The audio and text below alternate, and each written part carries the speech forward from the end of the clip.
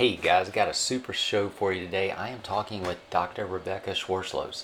She is a neuroscientist who just wrote a book called Brainscapes, the warped, wondrous maps written in your brain and how they can guide you. Super, super smart lady and super nice. This is a great conversation about the wonders of your brain and the maps that guide the wonders of you. Pull up a chair and buckle up. It's the Original Strength Podcast.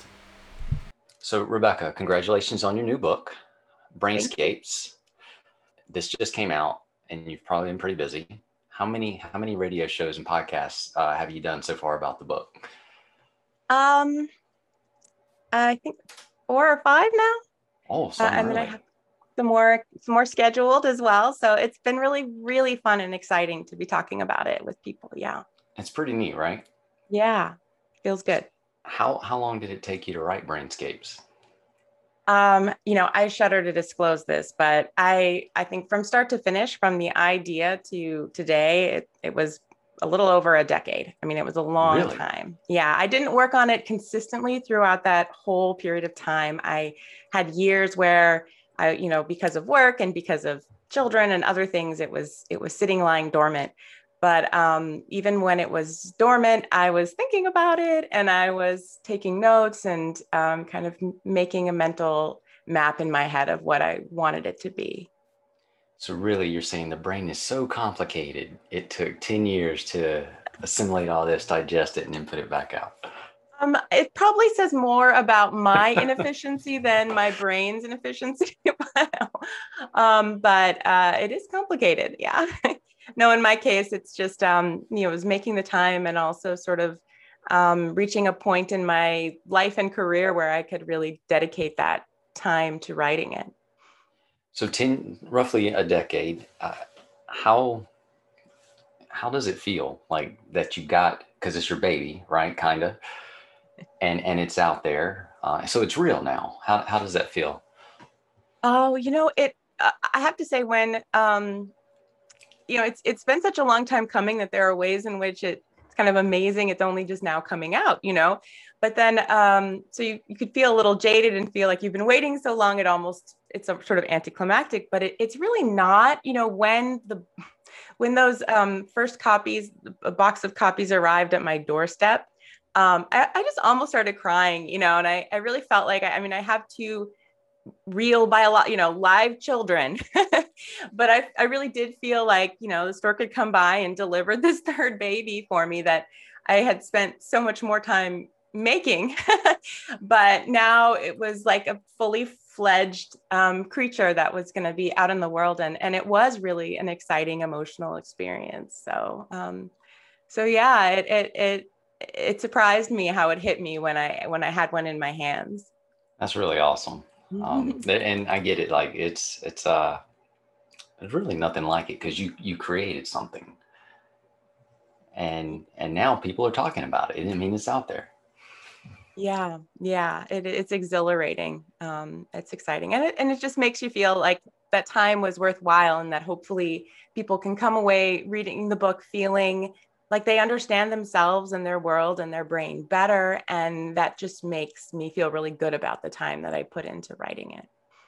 So you're passionate. You love writing, I do. and you're a neuroscientist who seems somewhat passionate about the brain, passionate enough to put your two loves together, and to share it with others. What got you into, what made you decide to write about the maps inside the brain? Yeah. So in my graduate studies, I was working on object recognition. So I was doing a neuroscience PhD. I was working in the lab of Dr. Nancy Kenwisher, who's a fantastic, amazing scientist at MIT. And we were looking at the properties of a certain area of the brain that is highly responds strongly to faces, and is very important for face recognition.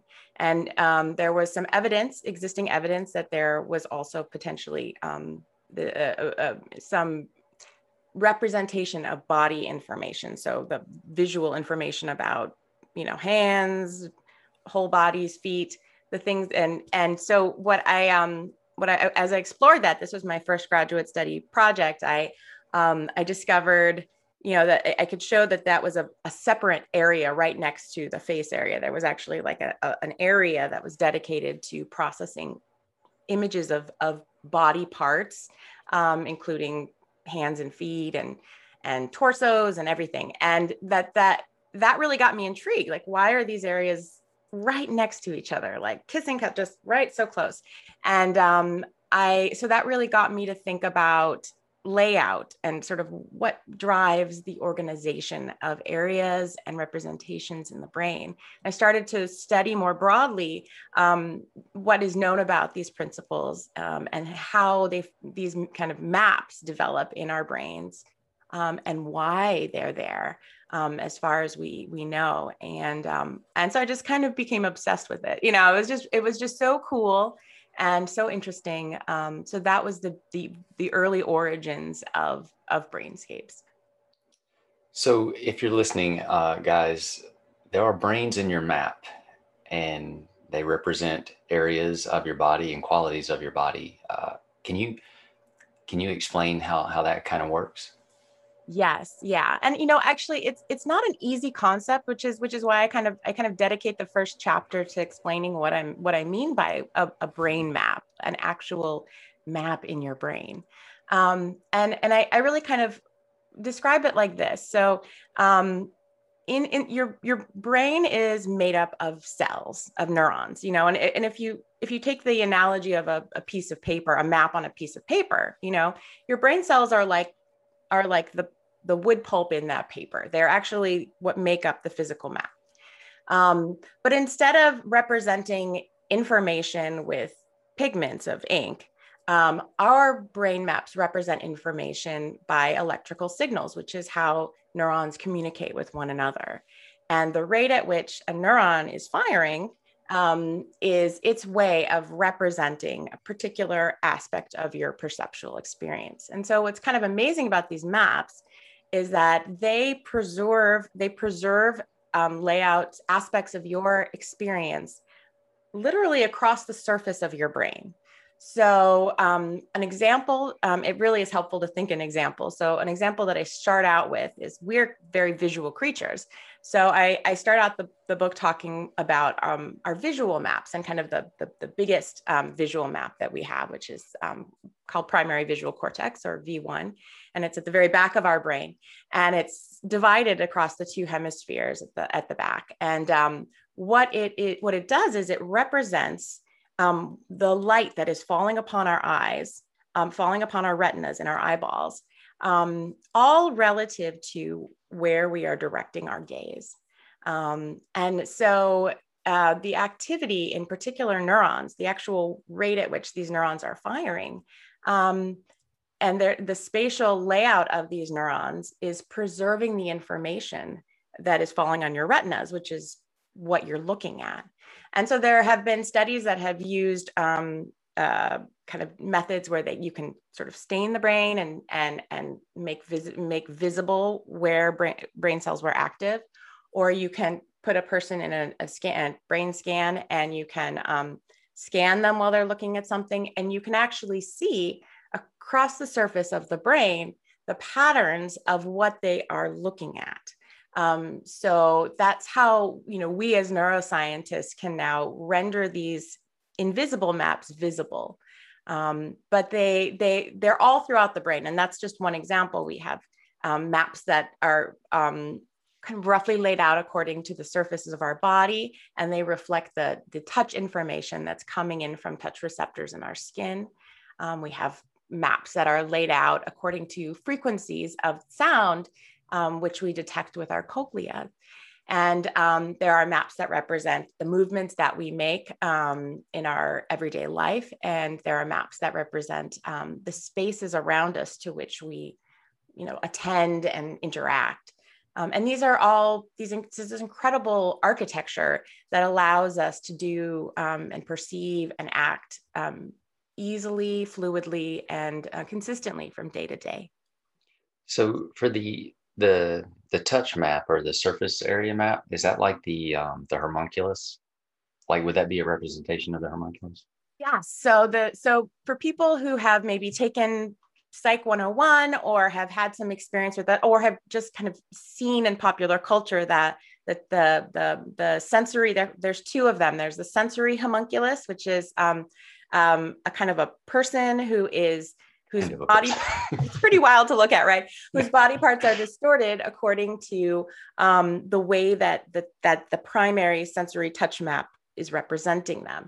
And what that means is that in the subtitle of my book is the warped wondrous maps. And that's because these maps are warped, and they allocate a disproportionate amount of their territory to representing certain parts of our experience. And in the case of touch, that is our fingertips, our hands, our faces. So we are therefore able to detect just a far greater amount of information and kind of detailed information on those surfaces of our bodies, which in turn shapes how we interact with the world. And you know, we don't feel things with our feet. You know, when we want to feel something, and get texture information, we always use our hands. So that kind of capacity, that sort of sweet spot for touch, is very useful for us, but it's also helpful for our brain in terms of, you know, our brain couldn't sustain us being that good at feeling with our entire body. That's what I was going to ask you, because like, so the head is big, the lips are super large, the hands are large, and the feet are somewhat large. So it's very goofy looking. But those are the things we use the most. Yes. You know, especially in our, you know, sensing things, feeling things. But like, so when a baby's developing, they have a lot of sensory information going in through their forearms. And I think we lose roughly 80% of that as we, you know, get off our forearms and get up on our feet and stuff. So I was wondering, could you take the really grotesque looking cartoon homunculus, and would there be a way to make it more proportional, you know, by using the rest of your body to start putting that information into the brain? Can you change the maps? Can you make them more clear, better? I don't know. Just a question. It's a great question. And, you know, so to some degree, the map is shaped by evolution. And so the initial basic layout of the map is driven by our genes and our these chemical signals that are set up in the developing brain that drive the initial layout of these maps, including the tactile touch maps. And that's actually part of why we have such sensitive faces, even though we don't really do a lot of touching with our face, is because we evolved from animals who walked on their four legs. And, you know, most mammals do all their feeling with their face, you know, which is why I have some pictures in the book. And I talk about how, you know, some animals, it's their nose that's the most sensitive, or for whiskered animals, their whiskers. Some it's like the sheep, it's the lips. But there's sort of the face area evolutionarily is so important for touching, because that's where animals were able to touch. They were sort of propped up on their forelegs and using them to stand. So we as primates kind of are new in our ability to, you know, get up off of our hind legs, use these hands a lot, and certainly us as, you know, as having graspable hands, we use them quite a bit. So we've been able to capitalize on that. So there's some ways in which the map is already shaped by evolution. So even though we don't continue to use the face for a lot of feeling as modern humans, we still have very sensitive faces. But, you know, yes, especially in early infancy, very early infancy, and I do talk about this in the last chapter in the case of rats, if you drastically change the tactile inputs that a creature and presumably a human receives, we don't do these experiments in humans, that would be unethical, but you know, so we kind of have to just extrapolate from what we see in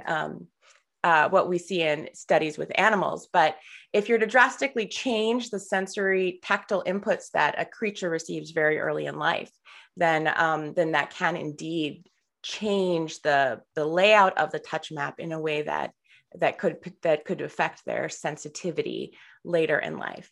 Now, the question of how much these maps can change as an adult, for example, it's a difficult question to answer. And the answer, I can say that we know that there is plasticity in these maps that continues into adulthood. And so, that's part of why as you do something over and over again, you tend to find that it gets easier. You tend to find that you can get better at it. And part of that is mediated by modest changes in your brain maps.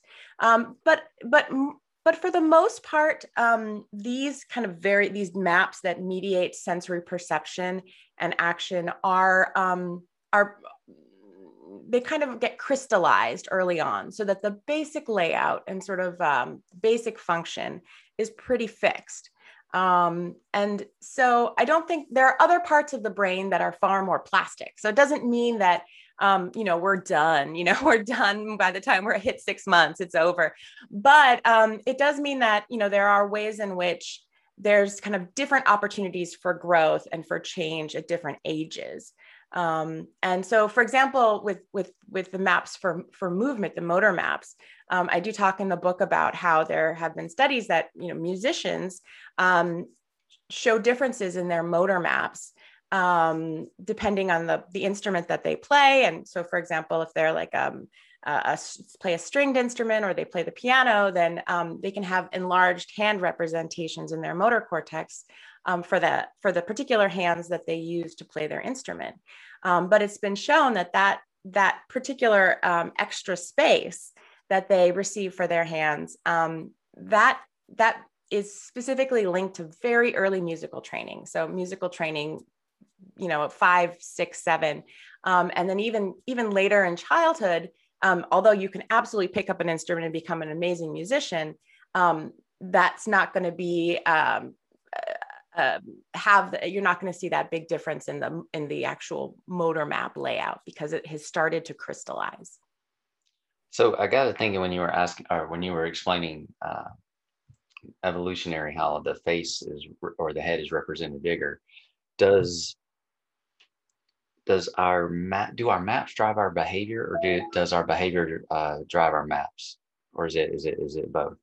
I love that question. I would say it is both, but I think especially it really depends as well on age. So especially as a child, a very young child, or even a slightly older child, depending on the map, the timing depends on the sort of detail of which map.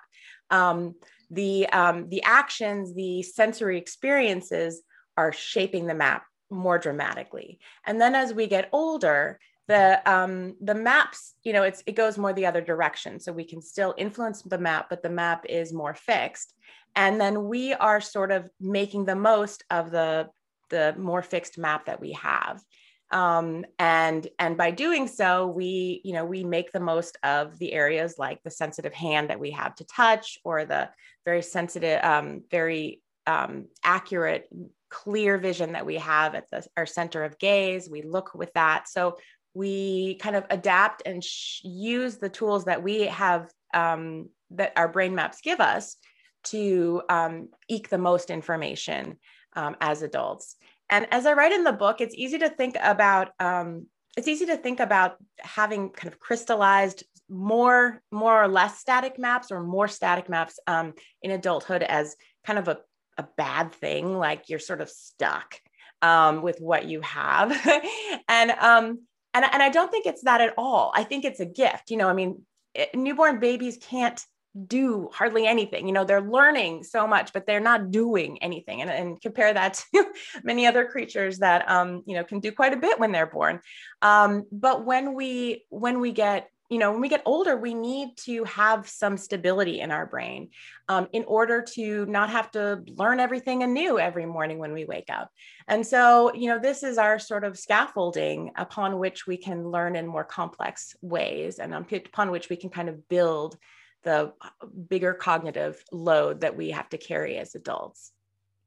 Yeah, the reason that question came to me is because you were talking about how other mammals, grew and evolved. But then I was thinking, and I don't know, maybe this, and I could be just completely crazy, and if so, I'm crazy.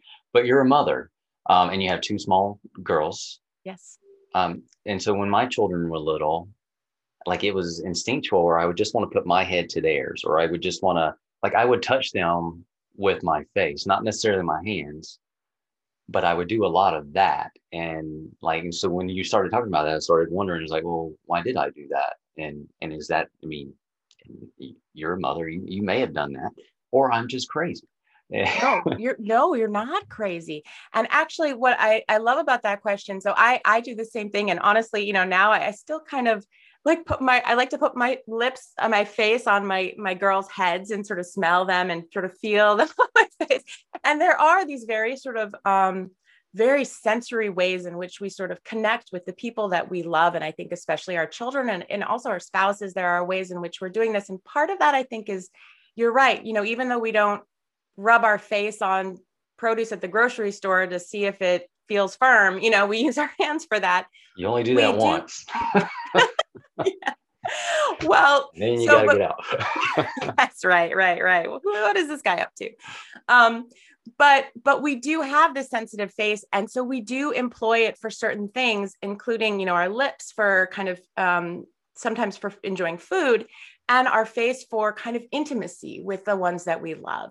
And so even though maybe it doesn't serve the same purpose for kind of discriminating things that it did for our four-legged ancestors, it serves a different purpose for us. And what I think is also so special about that particular action of bringing somebody close to your face is that it allows you to smell them. And as I talk about in the chapter that covers smell, we are just an untapped well of kind of odor perceivers, odor kind of interpreters, that we do so much more with smell than we realize. And in fact, science is just starting to catch up with the ways in which our behavior is driven by odors that we may not even consciously realize that we're receiving. And there's a lot of social transmission that happens through scent, and there's a lot of social recognition. So when you put your face on your child, you are both feeling them in an intimate fashion that reaffirms to you and to them that you are close and you are kin. And you're also smelling them and they're smelling you, which is actually an important part of early bonding for humans as well as other creatures. Nothing smells like a newborn baby. This is true. So I don't know if you know yet, because I'm sure you're still growing and learning, but how many maps have you found in the brain? Like, not how many are there, but how many have you found?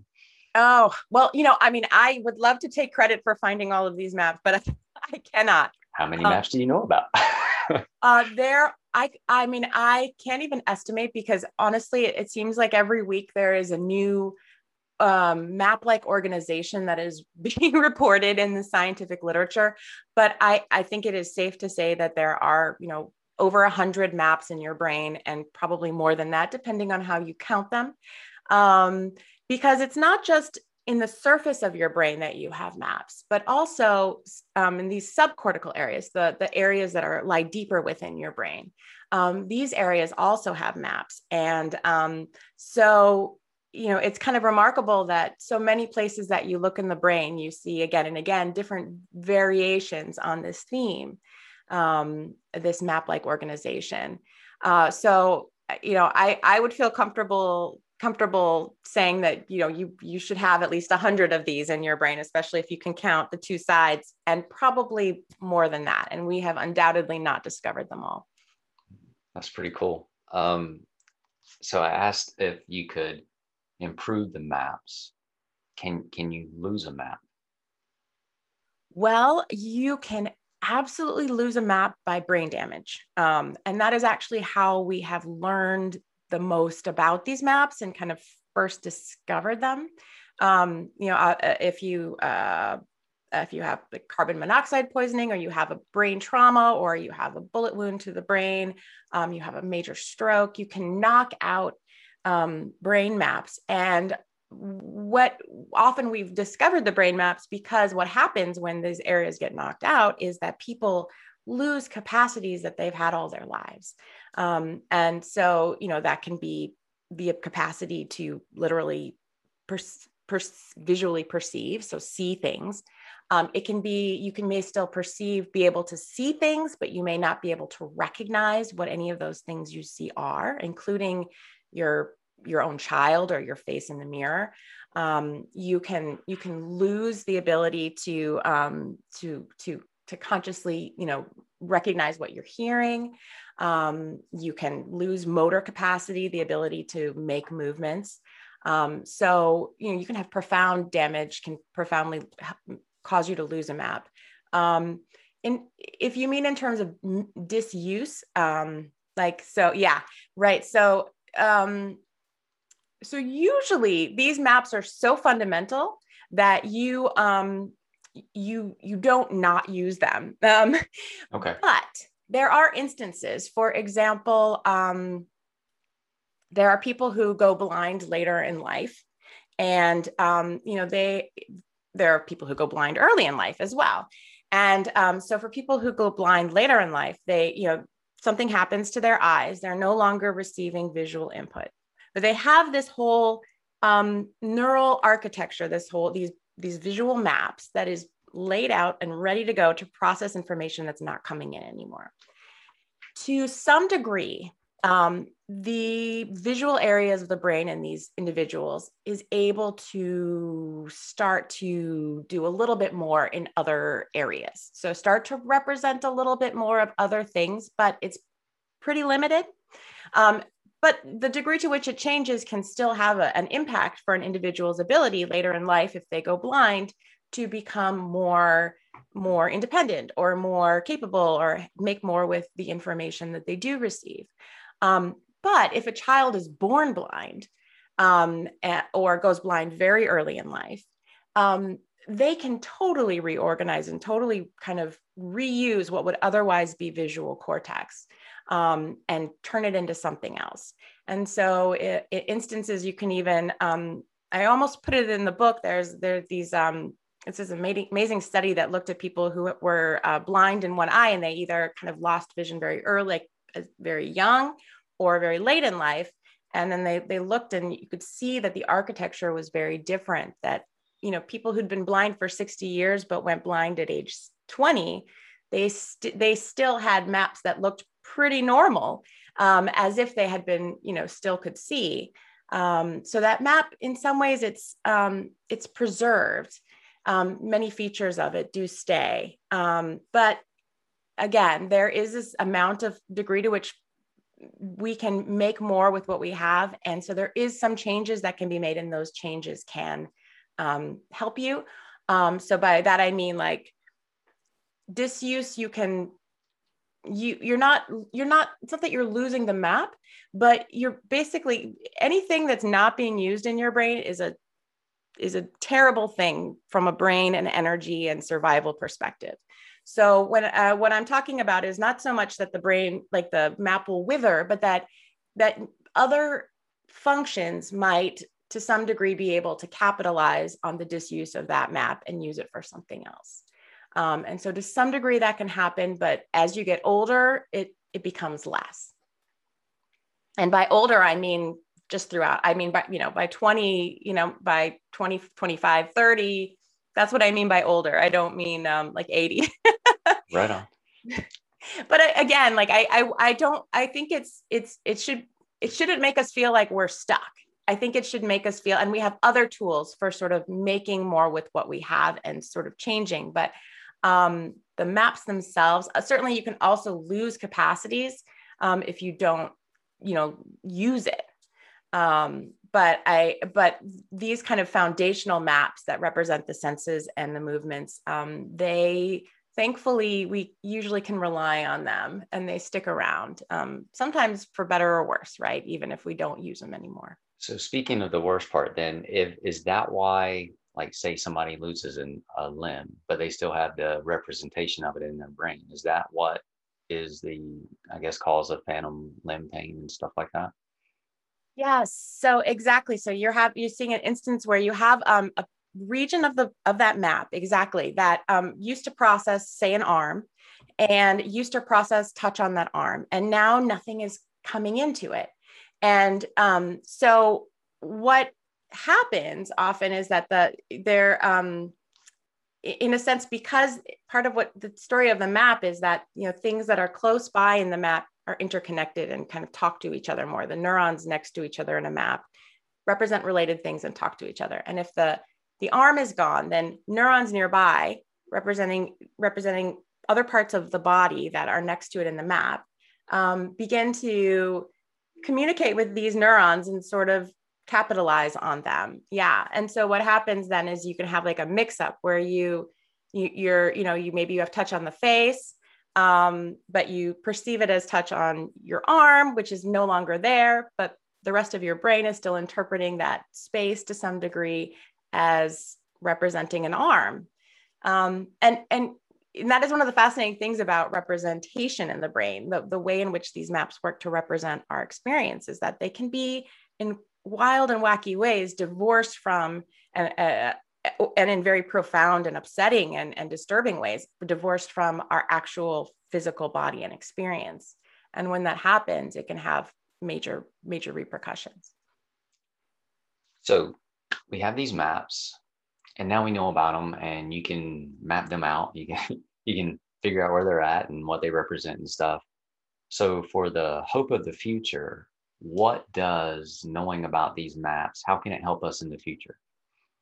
Yeah, that's a great question. So one of the things that I think is important to acknowledge that I want to do just first is that it does remind us that, it does remind us of the importance of childhood for supporting the growth of these maps, giving children enriched experiences that help to give them sort of diverse brain maps that will serve them well throughout life, and upon which they will build those become the foundations for things like reading and mathematics and comprehension of time, like being able to, a lot of the skills that we use later are built from these brains and the experiences that happen early. So we should as a society want to make it so that every child has enrichment, has a safe environment to kind of experience their surroundings and have that infrastructure on board for the rest of their lives.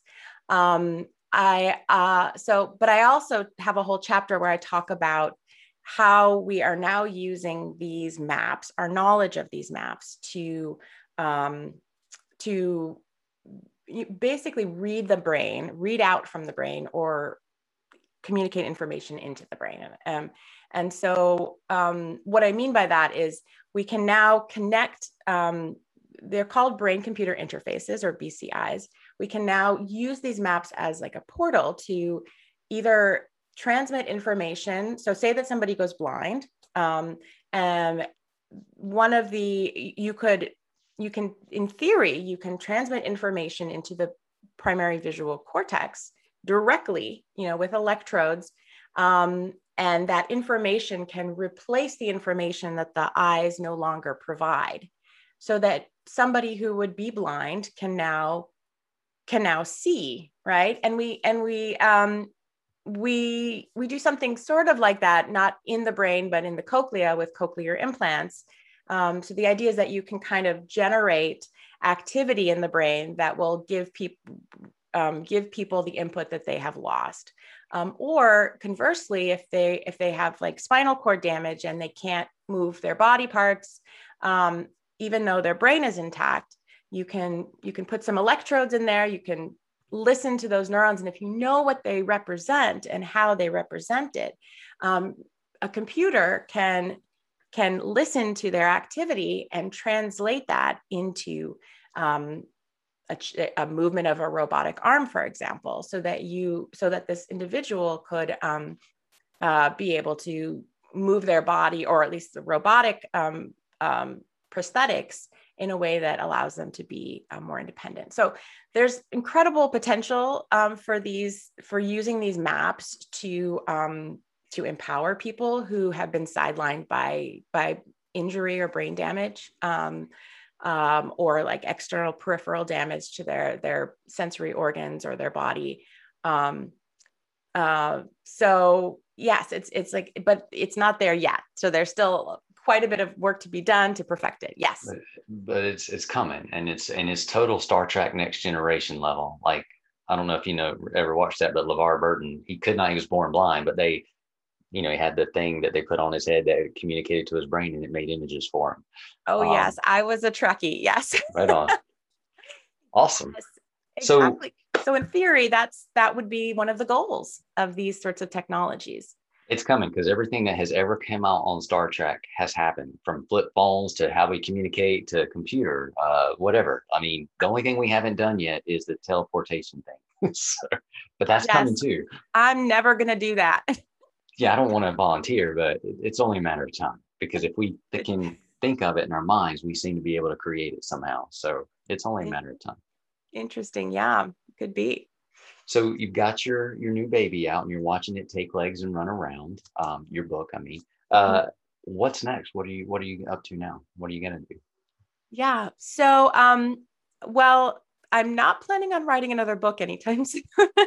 Right now, I am enjoying the book being out, and I am enjoying sharing it with the world. I am focused a lot on my research and getting my research papers out. And so I have been, in particular, actually, I've been focused on psychiatric illness in children, and sensory sensitivity, which is a phenomenon in which children, and also this occurs in adults, have kind of experience distress from sensory inputs that other people might not even notice or might just brush off. So there are ways in which individuals can be particularly affected by their sensory environment. And, this has been seen, and you see this a lot with people who are autistic, or who are suffering from certain psychiatric illnesses. Also, and often it tends to happen in children identified as gifted. So it's just this kind of this different way of engaging and experiencing the world. And I want to understand what it is and what's causing it, and how it works. Awesome. What about your blog? Are you going to pick your blog back up? Oh, that's a good question. I would like to blog a little bit about the book, because I want to share some of the stories about how it came about, and I want to talk a little bit about the illustrations, which I worked with Paul Kim, is a wonderful scientific illustrator, and he made these beautiful hand-drawn illustrations. And so I thought I might be able to highlight some of those in blogs. But I find that there is so much less time than there are things to do with it. So I probably will never be able to get back to real blogging on a regular basis. Well, as long as you find a way to write, because what keeps a writer happy is writing. Especially you're expressive outlet. Yes. It's kind of a compulsion. I think sometimes you just have to do it. So I will do that. So Rebecca, how can people find out about your book? I will put the links in the show notes, but is Amazon the best place to go, or would you rather them learn more ways to find your book? Oh, well, there's also an IndieBound, which will send you to your local bookstore. And Barnes and Noble is out there, and it's I think supporting our brick and mortar bookstores is a wonderful thing when we can. So yes, absolutely. Please check your local bookstore. And I just hope that people enjoy it. I hope that people find a way to connect to it, and that they walk away from the book feeling like they understand themselves and their connection to their environment in a different way. I want to thank the Sloan Foundation for funding Brainscapes. The Sloan Foundation has this amazing program, the Program for Public Understanding of Science and Technology. And it is just a wonderful program for helping scientists and science writers communicate science to the general public, which we obviously need more of. So they were wonderful in helping make this book possible. That is awesome. I will put that in our show notes as well. Guys, if you're listening and you've ever been curious about the wonders going on in your own head, the wonders of your brain, do yourself a favor and check out Brainscapes. Dr. Rebecca, thank you so much for being on the show. Thank you so much, Tim. I really enjoyed it. Thanks for listening, everyone. Have a great weekend.